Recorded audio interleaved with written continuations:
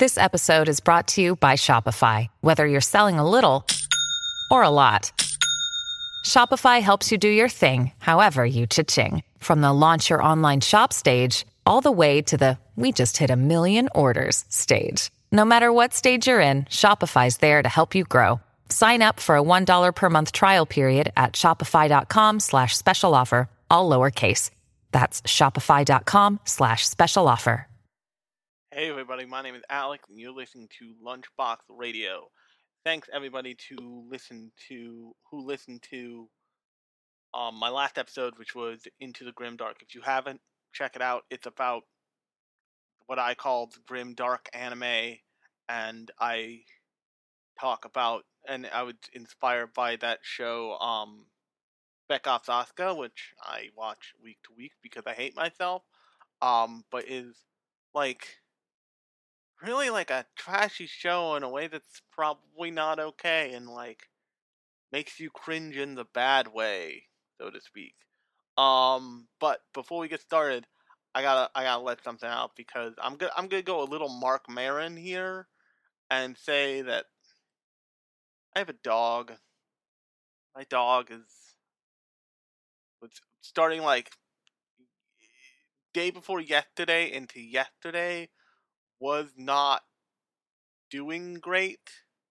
Previously was fine, but day before yesterday into yesterday, so like Tuesday into Wednesday, because I usually record these on third day, was not doing great, and then she full on stopped walking, so like we had to go get her looked at, and it was bad, and she's gonna have surgery. But if I seem a little depressed, that is why. But anyway, let's talk about something that is strangely more depressing, and that is the subject of this week's podcast, and that is infamous and legendary film Akira.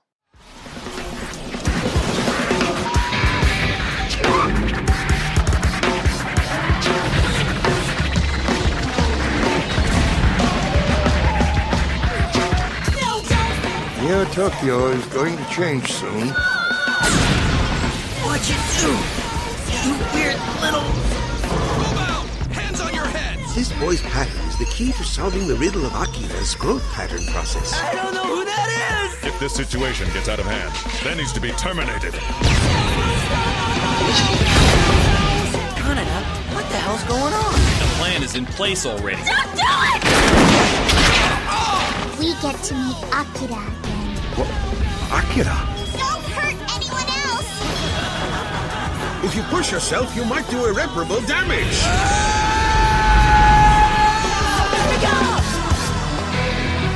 From legendary director Katsuhiro Otomo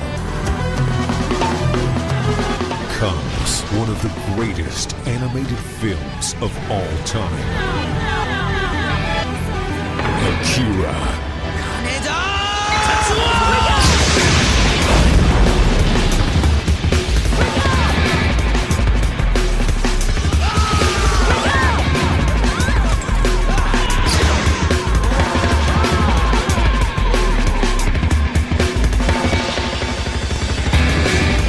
The city started to crumble apart, covered by a big shadow, and lots of people died. So many people, so many will die. Damn it! It ain't fair, Tetsuo! Fight with your bare hands! Now, for anybody who knows kind of anything cursory about anime, you will probably run into Akira. If you haven't already, I'm actively stunned. But Akira is one of the two films of the late 80s that kind of gave anime this ultra-violent, well, not necessarily ultra-violent, but this kind of like gritty, reputation. And the other one I've actually talked about on this podcast, technically twice, because I talked about the live action Ghost in the Shell too, but the other one is Ghost in the Shell. And Ghost in the Shell, for my money, I like Ghost in the Shell better, but that's because it dives into like our deep dark cyberpunk future in a way that Akira doesn't, because of what Akira is. But when you hear people talk about Akira, oftentimes you'll hear it referred to as the greatest animated movie of all time. So people will say that, and I might make a case for that by the end of this podcast. But if you've never seen Akira, if you're this deep in and you haven't seen Akira, what are you doing, man? Like, it's on I think it's on Hulu. It's definitely on Funimation. Go watch Akira. Like, watch Akira and let that happen to your face. And the reason why I say let that happen to your face is because, so Akira is, I think the original manga is about 10 volume, not 10, but 6 volumes long. And when I say 6 volumes, I mean big omnibus, like before omnibus volumes were a thing, volumes. Like, they're like the size of a normal book. We're not talking about like a slim $10 manga. We're talking about like a $15 investment piece per book, basically. And this thing has become so, Akira as a property has become so infamous, it will probably be in print for eternity. It just because of the way it looks, of the style it has. And to give you an example of how prevalent it is, and even with a film as insanely popular as Ghost in the Shell, it is not lampooned, it is not imitated by tons and tons of other properties. And what I mean by that is, in this film, there's a animation cut that where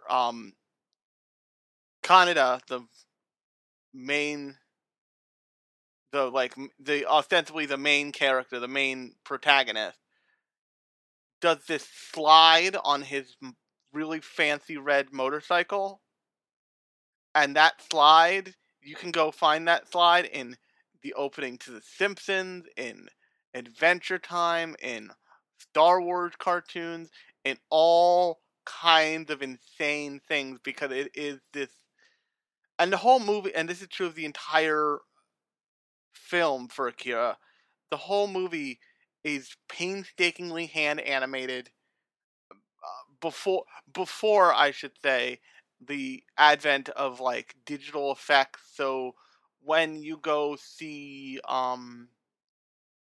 so the film Fireworks is a perfect example.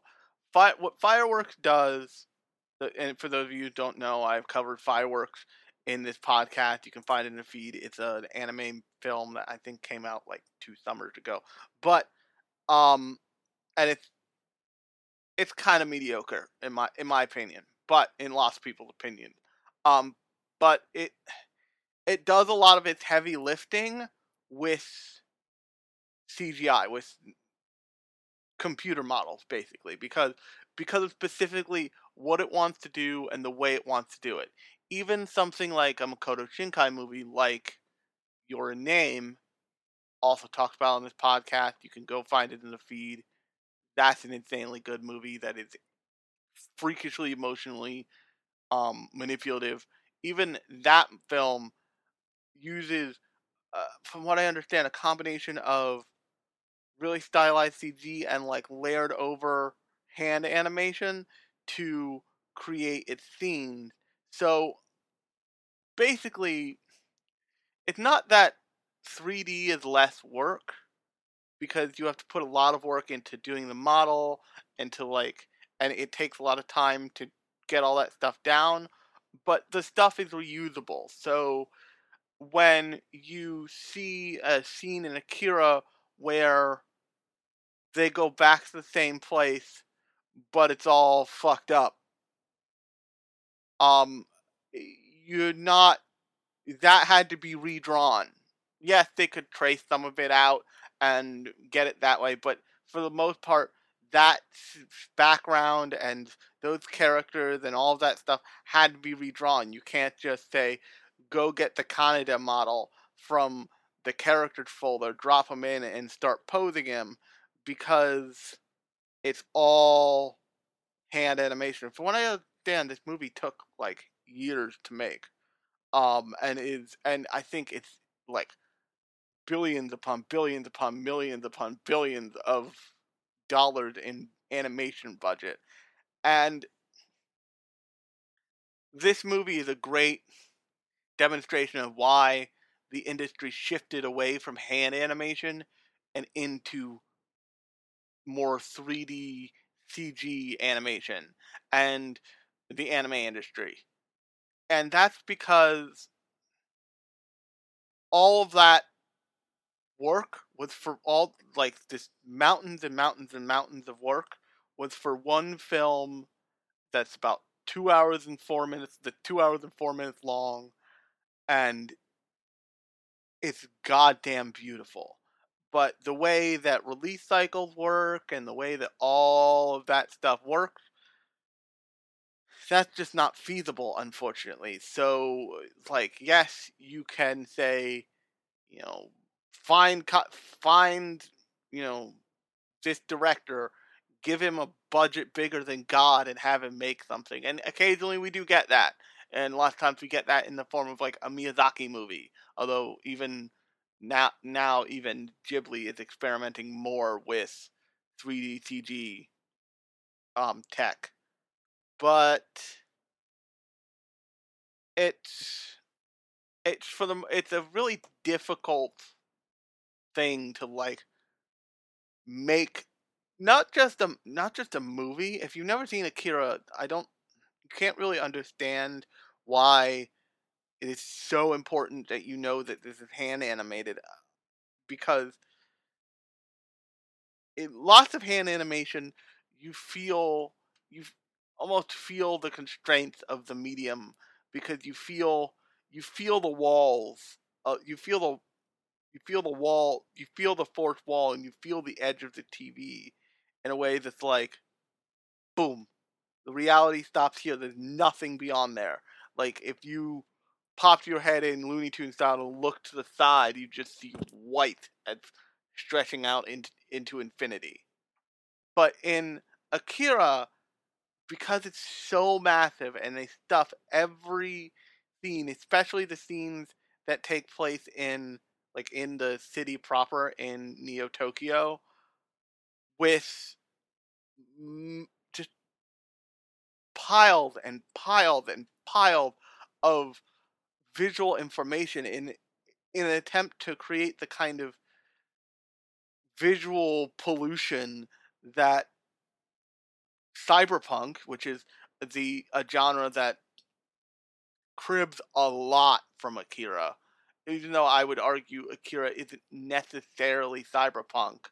I think it's more hot, like high fantasy sci-fi slash cyberpunk, if that makes any sense. And I'll get to why that is in a second, I promise. But they cram all of this stuff into each shot that you see, because not because they want to like enthrall you in awe and you be like, oh my god, this is gorgeous, although that is a side effect. What they're trying to do is they're trying to convey how humanity is kind of piled on top of itself endlessly for decades, and then blew itself the fuck up, as you see in the beginning of the movie, and then piled on top of itself again for another bunch of decades. And the you feel that it drips from every scene in this movie, because everything has kind of a similar quality to what you see on Earth in Cowboy Bebop. Like, stuff is piled on top of each other, and stuff is big and cool and neon, but it's also all mildly fucked up. It's all used a little too hard. It's all it's all used to excess, basically. And so I have never read the Akira manga. I have had interest in it, believe me, but I don't necessarily have super tons of time right now to read the manga. Although that may change. An injured dog you have to sit next to tend to make you want to read something. But the film gives a good depiction of what the universe of Akira is like. It is this twice rebuilt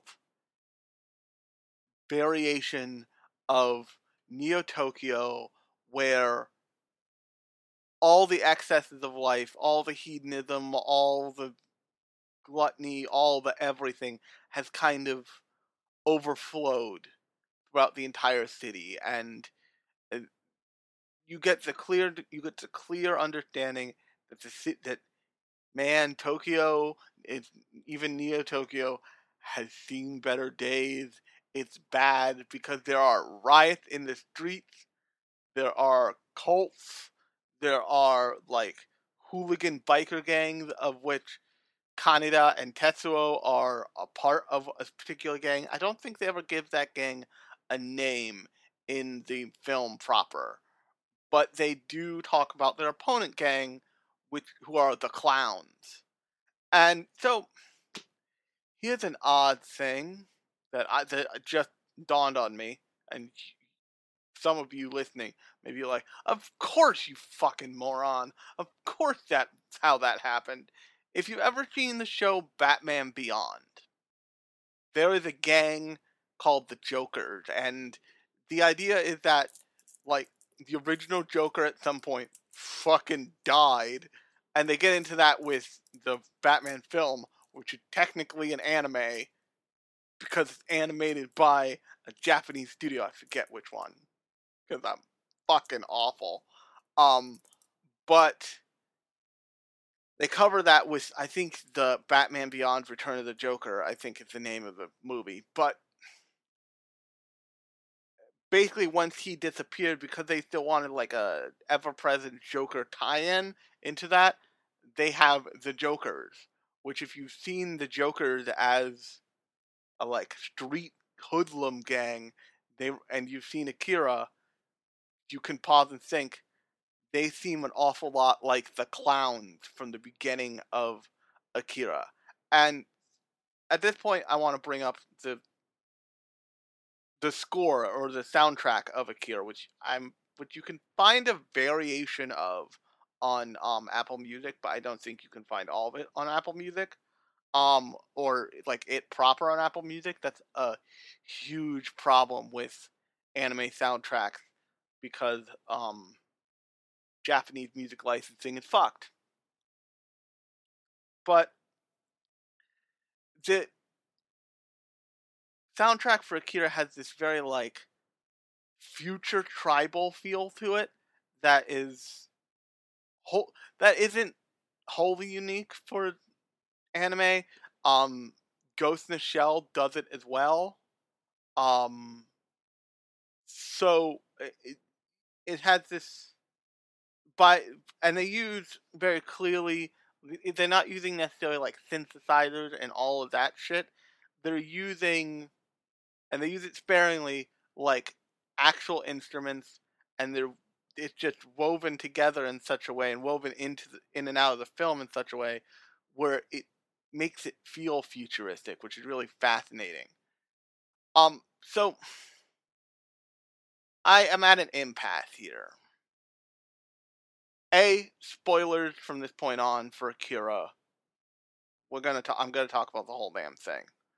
But also, it is difficult to talk about this movie, and if you've seen it, you understand what I mean, because lots of people will argue, like, what the fuck is the plot to Akira?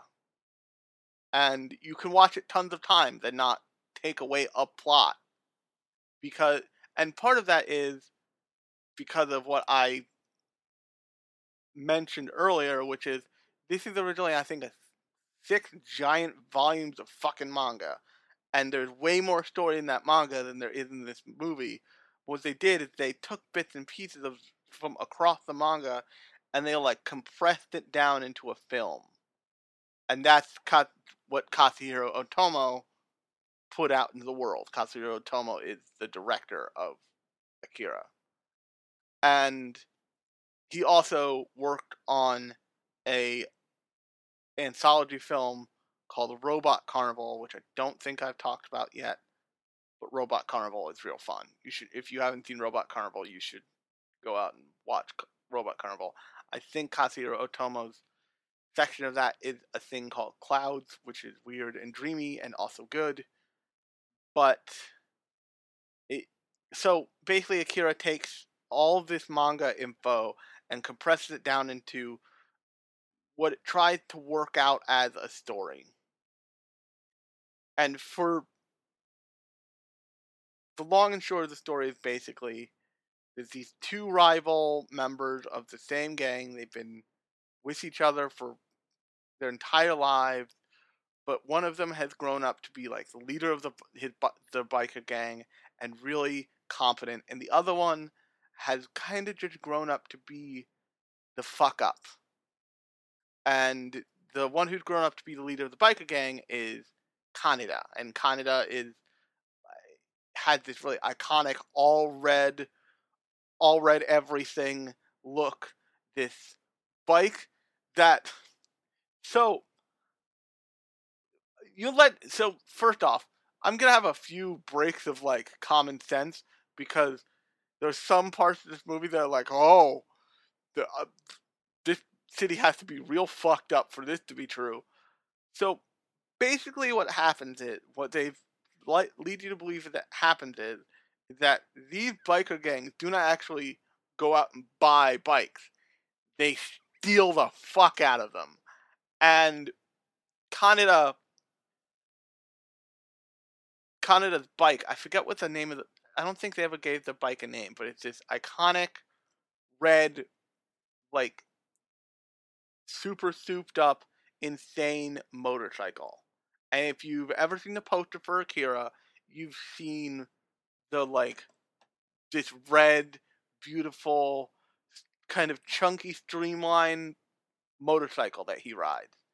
And it's like got all these stickers on it, and this is Kaneda's like look and like the like tailored look of him is one of the ways this movie like sells you on it instantly, because one of the first shots you see is of Kaneda at a jukebox, and you just see the back of his jacket and it has this pill on it, and it also had this thing that says, and the pill is accompanied by saying, I don't think on the back of his jacket, but I know it is on his bike, and it's this advertisement for this pill that is a drug they call capsules in the film, and it says good for health, bad for education, like around it on the sticker on his bike. And he's also got a sticker for Canon cameras on his bike.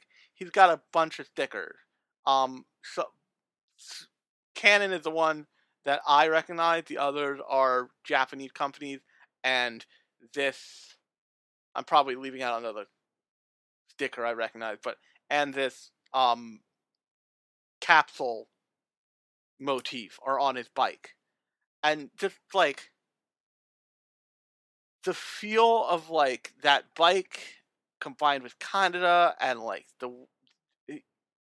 you can feel the fact that he like that he got these stickers and he like plastered it and he put them all over his bike, and he was like, yeah, this is real fucking yeah, I like this, so I'm gonna stick it on my bike because I like my bike.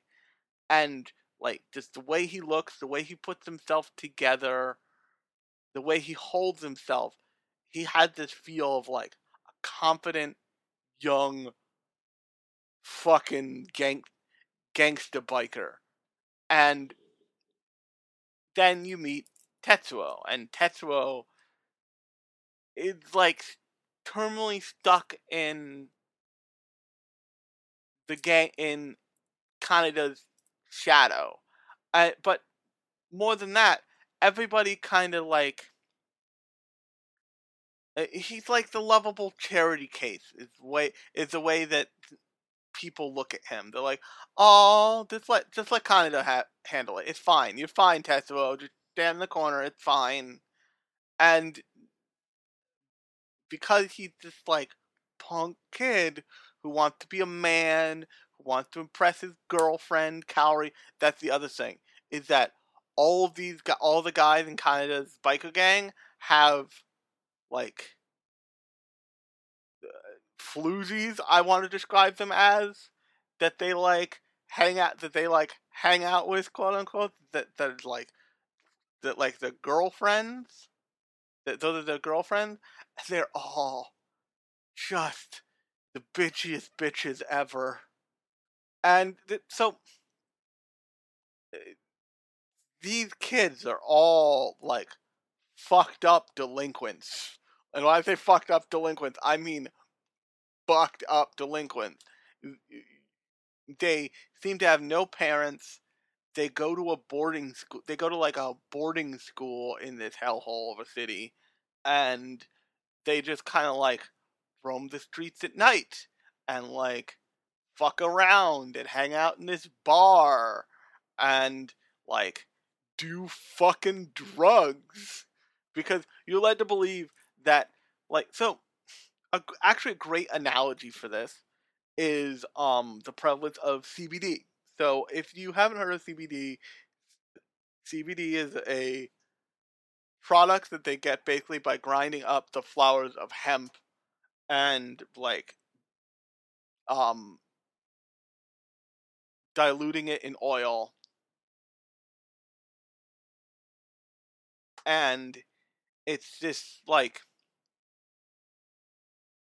it's not that it's illegal, but it's based on like a opioid product, and it's got heavy connotations of being tied back to pot, which is not legal everywhere in the world, or especially in America, where I'm broadcasting from. And in case some of you American listeners are wondering, yes, I have listeners all over the world. Hi, listen, and shout out to my listeners in Paris and Tokyo and all that shit. But so it's a really good analogy for something like the capsule, because the capsules are clearly sold by a bar, and like people can get stickers of like the capsules and like their logo, and like the capsules have a logo basically. Like the capsules have like a Coca-Cola like presence, but they're clearly not like a thing that people just go do. Cigarettes are in many ways the same. But so like they're like popping pills and running drills and killing clowns, and just the whole world of these kids' lives, it's just fucked in a way that takes a like decision to commit that is impressive. So another a great experimentation in just committing to how fucking weird and how fucking deep and dark you can make a show is, actually two versions of this are Black Lagoon, which I've definitely done an episode on, and I think I've done an episode of Jormungand, but I'm not sure.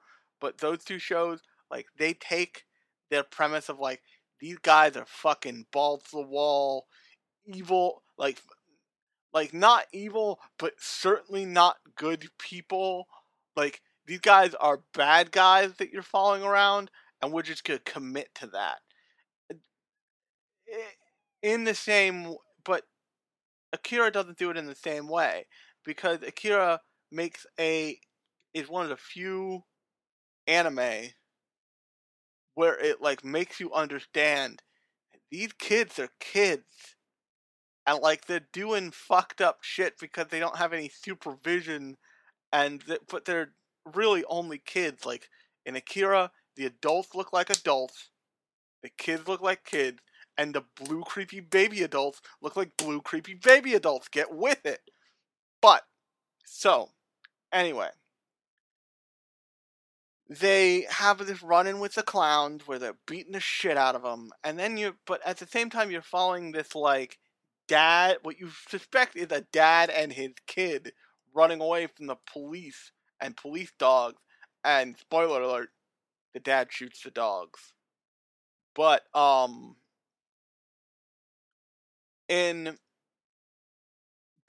so you kind of come to a head of both situations by seeing that the kid is not a little kid. He is like a tiny blue old man.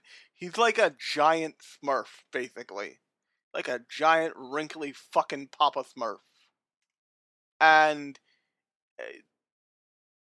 Tetsuo sees this kid, freaks out, tries to stop his bike, smacks into the kid, and the bike explodes. And by the time Kaneda and the others reach him, the military has shown up. They take the kid back. The kid's name is, the blue kid is named Takashi, that one. And then they also are like, you know what? Take the punk, and they take Tetsuo, and Kaneda and all of Kaneda and Tetsuo's friends object, but the military's like, fuck you, and kind of almost kicks the shit out of them, and then basically submits them to like a military holding area designed to quash to quash coups and the basically permanent riots that are happening.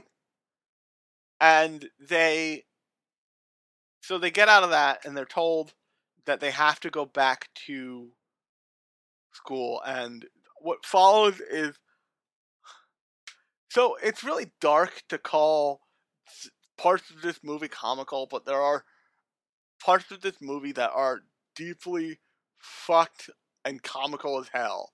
And one of them is when they get back to their school, and this school is like totally a school for delinquents. Like they show the statue in front of the school, and it's got like bras and like lipstick drawings and graffiti on it. But they're like in front of their homeroom teacher, and he's like talking about like how they have to be respectable, how they have to shape up, how this is their last stop before prison. And then he just starts screaming discipline and smacking the daylights out of these kids in the face. Just like, discipline! Bitch smack to the floor! Discipline! Bitch smack to the floor! Actually, I'm gonna see if I can't find this and put this in here. School is your last chance. If trash like yourselves can't keep up with the academic ability of regular students, this is it. If you can't live a decent social life, you end up here. And if you screw up here, it's the end of the road. Also, even though you're under 15, if you get more than 50 penalty points on your record, you're sent to the regular course. Yeah, bite me. Don't mess with us, you bald old Any goat. of you listening? You lost me halfway through, sir. Discipline! Oh. Discipline! Discipline! Discipline! Discipline! Discipline! Dismissed!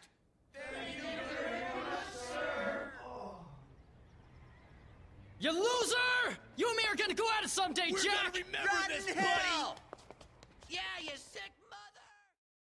But so that is a thing that happens, and the thing that's great about this movie, the thing that's really excellent about this movie, is that this movie finds a way to do what great storytelling does at its best, which is it advances the plot while letting you know more information about the world you're spending time in. So, for example, a bad way to do that is something like Naruto, which has great world building at moments, but at other moments it's just like, oh, we're still here, and and also a thing that anime takes time out of its runtime to do often is it stops and it's like, okay, let me explain this shit to you. And even great anime that everybody likes do this. Ghost in the Shell does it. Ghost in the Shell is basically a whole film of ennui in the digital cyber hellpunk future. Or digital cyberpunk hellscape future, rather. But Akira doesn't stop. It just it presents you with all the information at once, and in that way it makes you feel like you're watching a real thing. It makes you feel like you're watching something where no one's gonna stop and stare at the camera and go, "This is what's happening. This is why it's happening." Got it memorized? Yeah, I haven't played Kingdom Hearts 3 because I only have a Switch, but I hear that Axel also said got it memorized in that one in Kingdom Hearts 3, like to the camera and like, can you believe this shit? But because of that, it's just it feels so natural and so uninhibited by the fact that like it knows that you're missing part of what's happening, but it gets you so caught up so quickly in what's happening right now that you're like, I really don't care how Tetsuo and Kaori met. I just care that they clearly like love each other to death. We'll get to that. Fuck. And that they are like they're like do or die, will be together forever. And so this is the point I want to bring up here. Is that the crucial difference that I perceive between Tetsuo and Kaneda is that Kaneda is like this brash,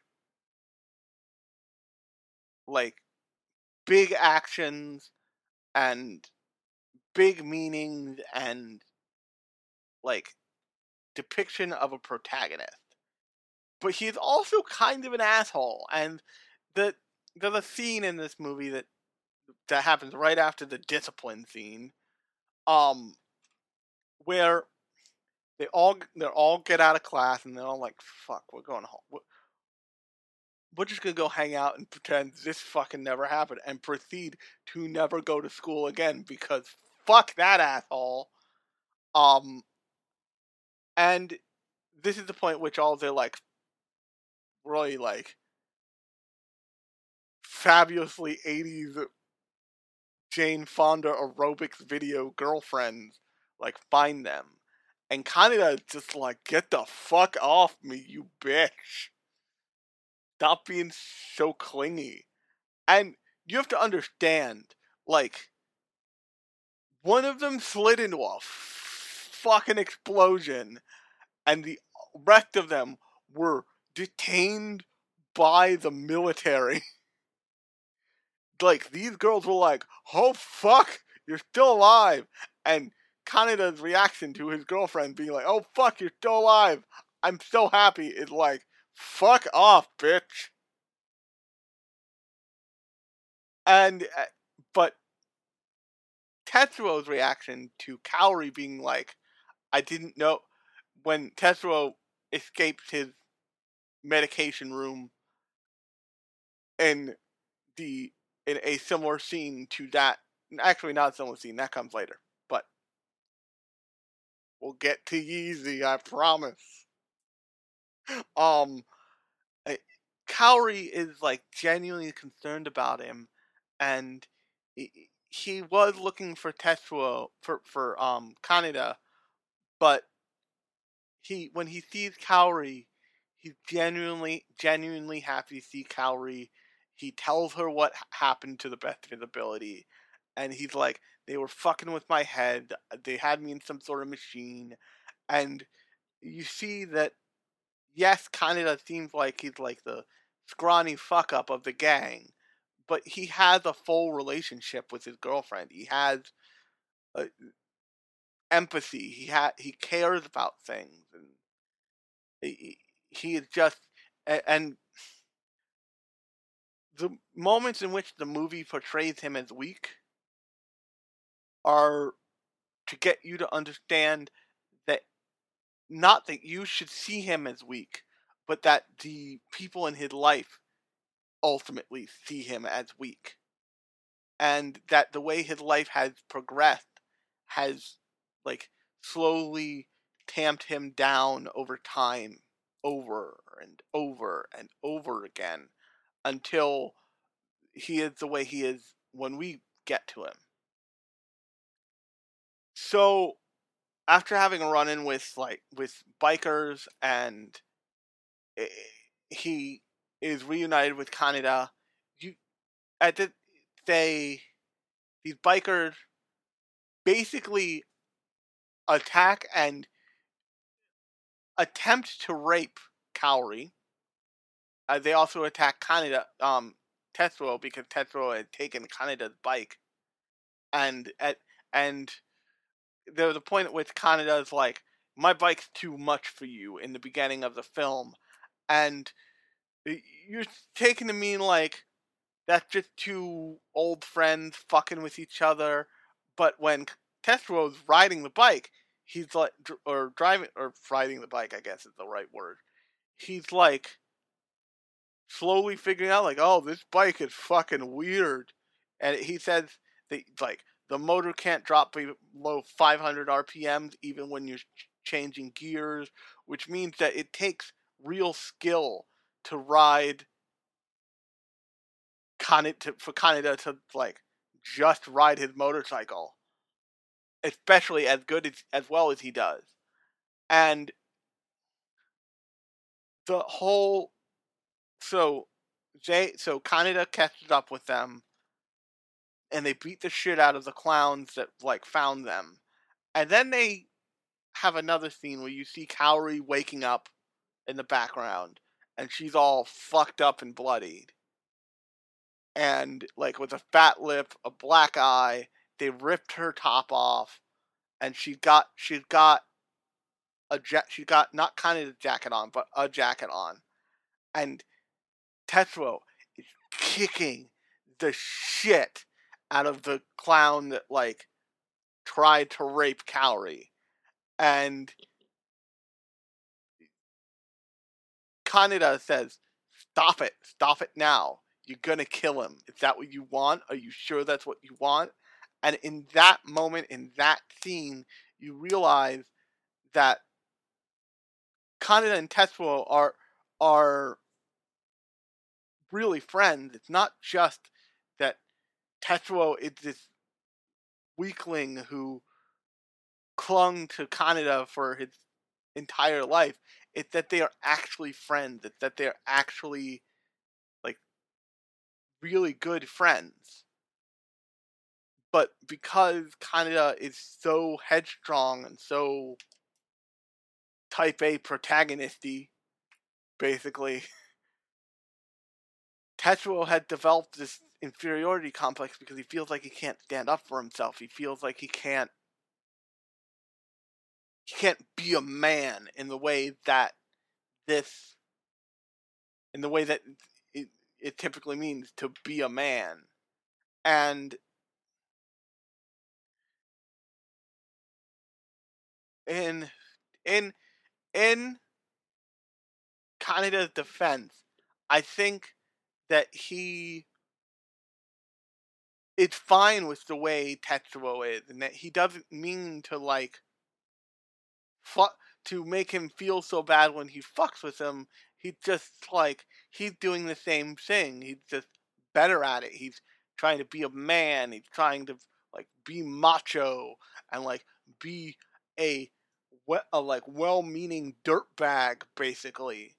And as a result, Tetsuo has this huge inferiority complex, and the way that comes to, like, mean something in the movie is it turns out that Tetsuo is like Takashi, the giant Papa Smurf, Which when I say giant, I mean like toddler-sized Papa Smurf, but older. Like Takashi, I think the other one's name is Yuzu, and I forget the one that looks like Steve Bannon's name.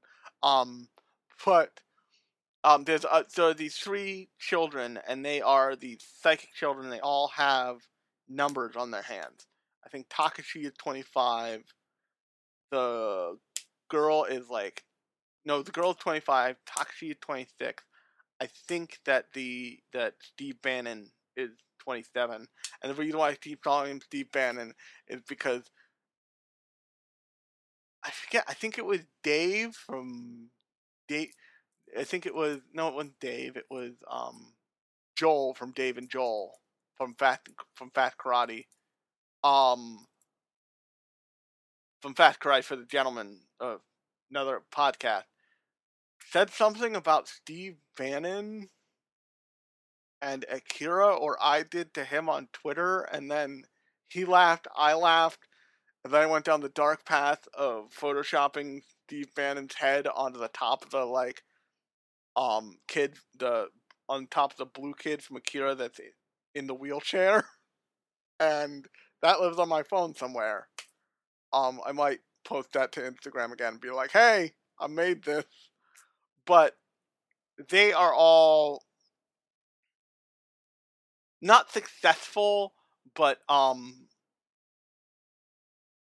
not unsuccessful experimentally developed by the military psychics. And there was this big explosion in the beginning of the movie that takes place like 10 years before you encounter the proper story. And there was another big explosion that was you're led to believe was World War III. Or you're told was World War III. But basically, the first big explosion, the first big event of the movie was the death of the titular character of the movie, Akira. And Akira was the 28th child. The 28th child. He was the 28th subject of this big, weird, experimental thing of turning kids into psychics that could be used as weapons for the military. And also, I want to be clear. There's all kinds of side characters that I'm not going to really get into because it's not what I'm interested in looking at in this movie, and you can spend probably a whole season of a podcast on this on Akira alone if you wanted to really get into it and break it down. But so Tetsuo starts having these visions when they're giving him this medication that is basically waking up his latent psychic powers. But the thing is that he's already in a really fucked up mental state because he has a huge inferiority complex. He had no sense of authority or belonging or any of that. That to heap on the awakening of psychic powers on top of that, it's just a cocktail for bad. And at the same time, he's hearing someone calling out to him, and this someone is named Akira. And you find out later when the general, the military, sort of clean-cut, very angry military man, general, who, I forget his name. But you find out eventually that Akira dead. Once he died, the government bisected every little piece of him and put all the samples in a blast freezer and sunk it under the Tokyo Dome and were like, this is for later. We fucked up. We out. And so, and no one knows what's going on, really, except for the 3 psychic kids, the 3 blue people. Except for Midget Blue Man Group, nobody knows what's happening. And so Tetsuo eventually freaks the fuck out, partially because the blue kids coax them on, and you're led to believe they coax them on because they know that will lead them to Akira as well. And the idea that, like, these 3 kids and Akira were all friends in this facility that they, like, where they were all trained to be, where they all forcibly trained to be psychic, be human weapons with psychic powers. And Tetsuo eventually snaps, and that's where you get the scene that is now turned into a Kanye West music video for Stronger, where Kanye West is like psychic powering down a hospital floor. That is from Akira. If you've never seen Akira but you've seen that music video, that's what that's from. And so he freaks out. He eventually figures out that he has enough psychic power to basically be invincible. And he decides to go find Akira. And the Colonel is freaking out. The Colonel's like, yo, I gotta go stop this fucker because he's gonna murder us all, which he's not wrong. And then also, Kaneda is concerned, and he's like, because the way that you start really understanding that Tetsuo's having these visions is after he beats the shit out of the biker gang guy, out of the clown. He basically has a LSD incident where he freaks out and runs away. And leaving Kaneda and the gang and Kairi like, where the fuck did he go? Oh no, he was actually recovered by the military, and they're like, what the fuck was that? Why do they keep jacking our friend, yo? And so Kaneda teams up with this girl named Tay, who's part of this rebellion, who is trying to, like, right the ship of how fucked up and corrupt Neo Tokyo has gotten. And they bust into the military, like, thing to find Kaneda. They ultimately find Kaneda, and then he blows everybody away and leaves. And at this point, like, they're bringing out tanks against Kaneda, and they're bringing out, like, crazy laser guns and shit. And Kaneda is just, and everybody keeps. So here's the other thing, and this is another interesting thing. So, if you're in America right now, or you follow American news right now, you know that there's a lot of conspiracy theories happening, like, all over the fucking place. You know that there's, like, Uranium One and all this other, like, weird political conspiracies happening. Somehow in Akira, the general populace knows who the fuck Akira is, although, to be fair, when a person you are trying to keep secret wipes your entire city off the map, it is hard to keep that under wraps.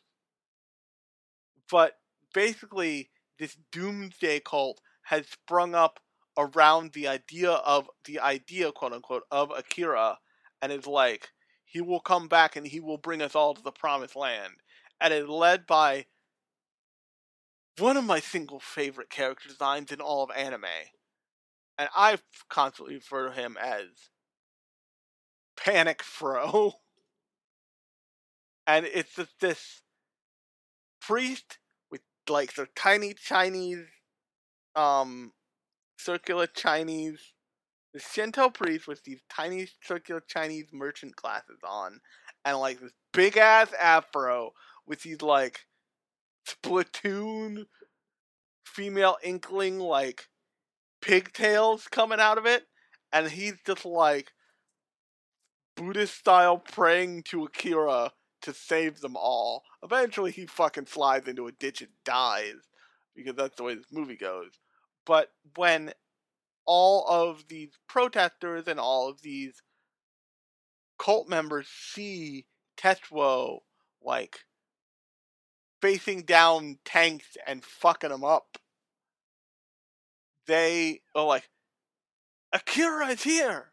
Akira has come to take it to the promised land! Because they're morons.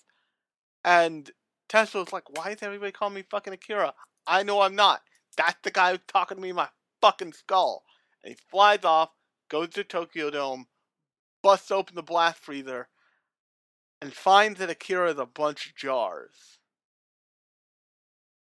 As at this point, when he has his first run-in with Kaneda, and Kaneda cuts his arm off. And he uses his psychic powers to make this badass robo-arm, which slowly, but his powers don't stop there. They start trying to absorb everything. And ultimately, he turns into another iconic scene of this anime, which is Baby Tetsuo, which is like, so, have you ever seen the mad scientist, Shinigami Squad Head from, Bleach? His special sword, like the one that turns into the giant science murder baby, is based off of the Akira, like Tetsuo turning into that giant goo baby, basically, that like reaches out and like consumes and like absorbs basically everything. And this is where you get the iconic like sound clip of them yelling, Kaneda! Tetsuo! Over and over and over and over again. And if I liked Johnny on Bosch, I would feel bad for his throat for having to do that 900 times. But I don't, because Johnny on Bosch plays Kaneda. Not for that reason. I just think Johnny on Bosch is kind of an asshole. But that's the feeling I get. But so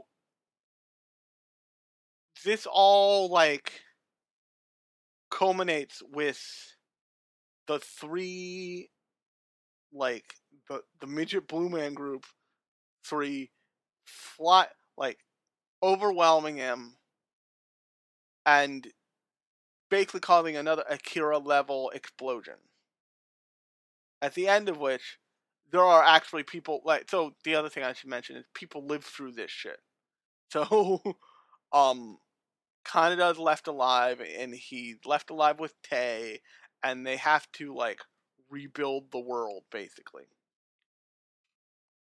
Now, I know that took me a long time to get through because I stopped to like ramble and all that shit. But that's like the story. There's lots of stuff surrounding that. And like I said, you could probably spend at least an entire season, if you really wanted to, breaking down Akira as a film, like brick by brick. But I don't really think that's useful. And so there is this fetishism, I'm gonna call it, about animators. And animated and animation, I should be clear. Animated and animation. By people who don't do it for a living. By people who either understand it conceptually, or they don't, or they aren't capable of doing it, and they have some idea, but they don't have any desire to do it themselves, but they have this idea of like, art is great because great art is great, is the way I would put it. And that manifests in things like Sakuga fans and fans of whole studios, like the cult that like surrounds Studio Trigger, where they think like Studio Trigger is the end all be all, the best. And there are tons of people like this. I encounter them all the time. And some of that is warranted. Some of that is like, believe me, I love anime, and I do a podcast about it every day for the past like 3 years or some insane shit. For past longer than that, past like whenever I graduate, close to whenever I graduate, past a lot of years. But lots of times people forget to just sit and appreciate something, to just experience something, because they want to get so like down to a granular level and like dissect it and study it and like try to understand what it's made of without really appreciating it as a thing. And so a while back there was like I want to say a month ago, there was this thing on Twitter that was going around Twitter, and it was the director of Mission Impossible Fallout and Tom Cruise telling basically the world how to turn off motion smoothing from their on their home televisions. And their reasoning is sound and good in that motion smoothing fucks everything up. Like if you're watching, motion smoothing was like invented so people could show sports on TV in electronic storage. It's not actually meant for you to fucking watch anything on it. It is basically like the store display setting for TVs. And their reason for this was we make all these directors and actors and people pour their lives into these movies, and you get home and your TV fucks it the hell up. We want to make sure that you get the best possible experience watching our movie. And what I found interesting was they could have gone into like, this is the craft of making movies. This is why you need to like love it, and this is how important this craft is, and all this other stuff. But no, they stuck to a very simple message, and they said, "We want you to see the movie in its best light. Here's how you do that. Go." And oftentimes art is obscured and studied and like rolled around so much to the point where it's like you feel like you're being told not to just stand and appreciate it. You're being told to stand and study and understand it. And the two can be different, because as much as you might understand the technical stuff behind a Leonardo da Vinci sketch, you might not enjoy it. You might appreciate that it exists, but you might not actually enjoy it. And it's important to realize that difference, because I genuinely enjoy Akira. I understand that like tons of everything went into that, but I have only a few moments where my like understanding of animation, understanding of the Herculean task of creating Akira pops me out of watching that movie, and I'm like, whoa, they did all of this. And it's important for people to really get into something and to really appreciate it, and appreciate it for what it is, and not have to treat the thing like you're going to be tested on it later. One of the most interesting things that I think Akira does is at the beginning of the movie. It gives a whole white screen to tell you Katsuhiro Otomo directed this movie. The movie is literally telling you who the director is up front in a way that you can't miss it. You do not need to do anything to know who directed this movie other than go watch it from end to end, and you will know. And you don't need to know, but you also don't need to know that Gainax was one of the assisting studios on this movie, which is insane. That, all of these different people worked on it, because at their core, any form of entertainment just wants you to enjoy it. If you take away from it that this person or that person worked on it, great. But that's not the primary goal. If you're going through your anime fandom right now and you're like, well, like, I know about this voice actor and this voice actress and this director and that director and this manga artist and that manga artist, how much do you actually enjoy those people's work? How much time do you spend watching the work, watching or reading or experiencing the work, as opposed to researching it? To give you a good example, when I watched Kill la Kill, I did that for this podcast. You can go find the link in the description. A Studio Trigger show is so dripping with references and with like callbacks and like animation flourishes that a show like Kill la Kill is like packed to the brim with references and with like concepts and deconstructions and reconstructions and all of that shit. But what makes it a great show isn't that all that stuff is there. What makes it a great show is that it's still a great show if you don't know any of that. If you saw Kill la Kill right now and you had no idea who Studio Trigger was, you would say to yourself, damn, that's fun. And your first thought would not have been, I wonder who made that. Maybe I should go look, maybe I should go contribute to their Patreon.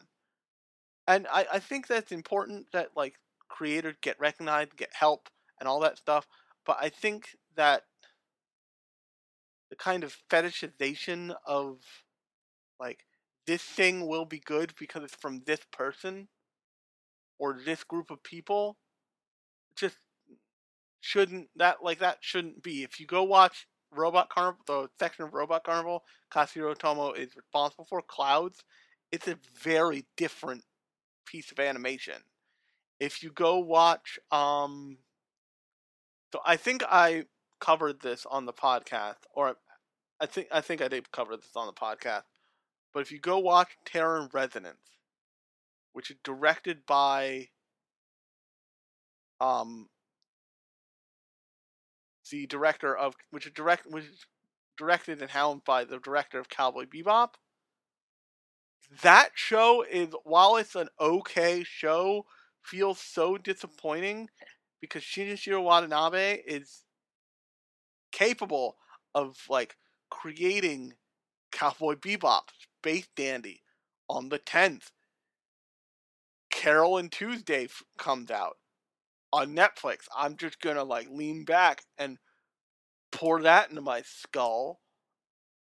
And he also did Kids on the Slope. He creates all of these shows, but they're all varying quality and very varied themes. And while they all may have the same craft to them, they're not all great shows. There's gonna be some hits and some misses, and at its core, Akira just wants you to enjoy it, to look at it in awe and say, "This is amazing." Not because of all the craft that went into it. All of that craft went into it only so you could enjoy it. If you become obsessed with like who did the soundtrack, who animated these keyframes, who animated those keyframes, who did this Sakuga moment, who animated the bike sequence. If I was insane, this would be the point at which I tell you who animated the bike sequence, but I do not know. You could probably find that on the internet, I promise. But the movie wants you to enjoy it on face value. It wants you to walk out of the theater and not want to watch anything or listen to anything for a few moments because it was that good. I have an interesting relationship with media, and this is where I'll kind of end it because I know it's over an hour already and I'm a crazy fucking person. I have an interesting relationship with media, and when I say media, I mean video games, I mean anime, I mean movies, I mean books, I mean comic books, I mean manga. In that, it's really easy for me to hook myself into a story, and I become really, like, watching that stuff affects me. Even the dumbest shit affects me. So, to give you an example, I give a shit about the characters in Spec Ops Asuka. I shouldn't. If you wonder why, listen to the previous episode of this podcast. I give a shit about, to some extent, the characters of Black Clover. Not the main character, he can suck a dick, but the characters around him, I kinda care about. Because I'm gullible, I guess.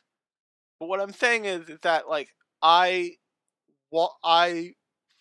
don't leave my feelings with an anime once I click it off. And that is true for, I would bet, the majority of people listening to this right now. But I can still feel what I felt at the end of Akira 2 days ago.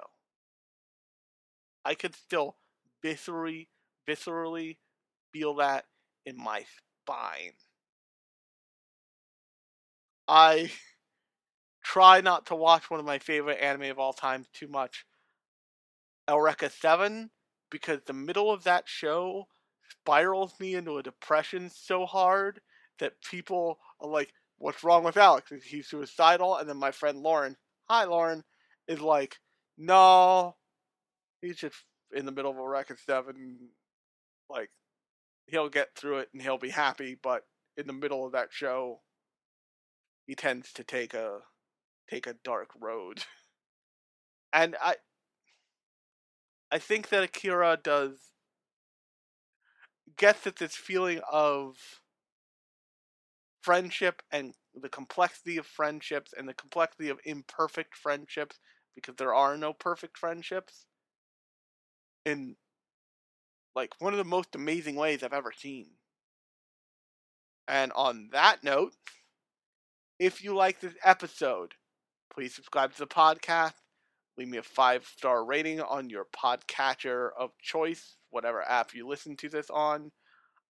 You can check out a lot of the other episodes on my web portal, my website, lunchboxpublishing.com. There'll be a link in the description to that. But until next time, I have been Alex. You've been listening to Lunchbox Radio, and I'll talk to you later.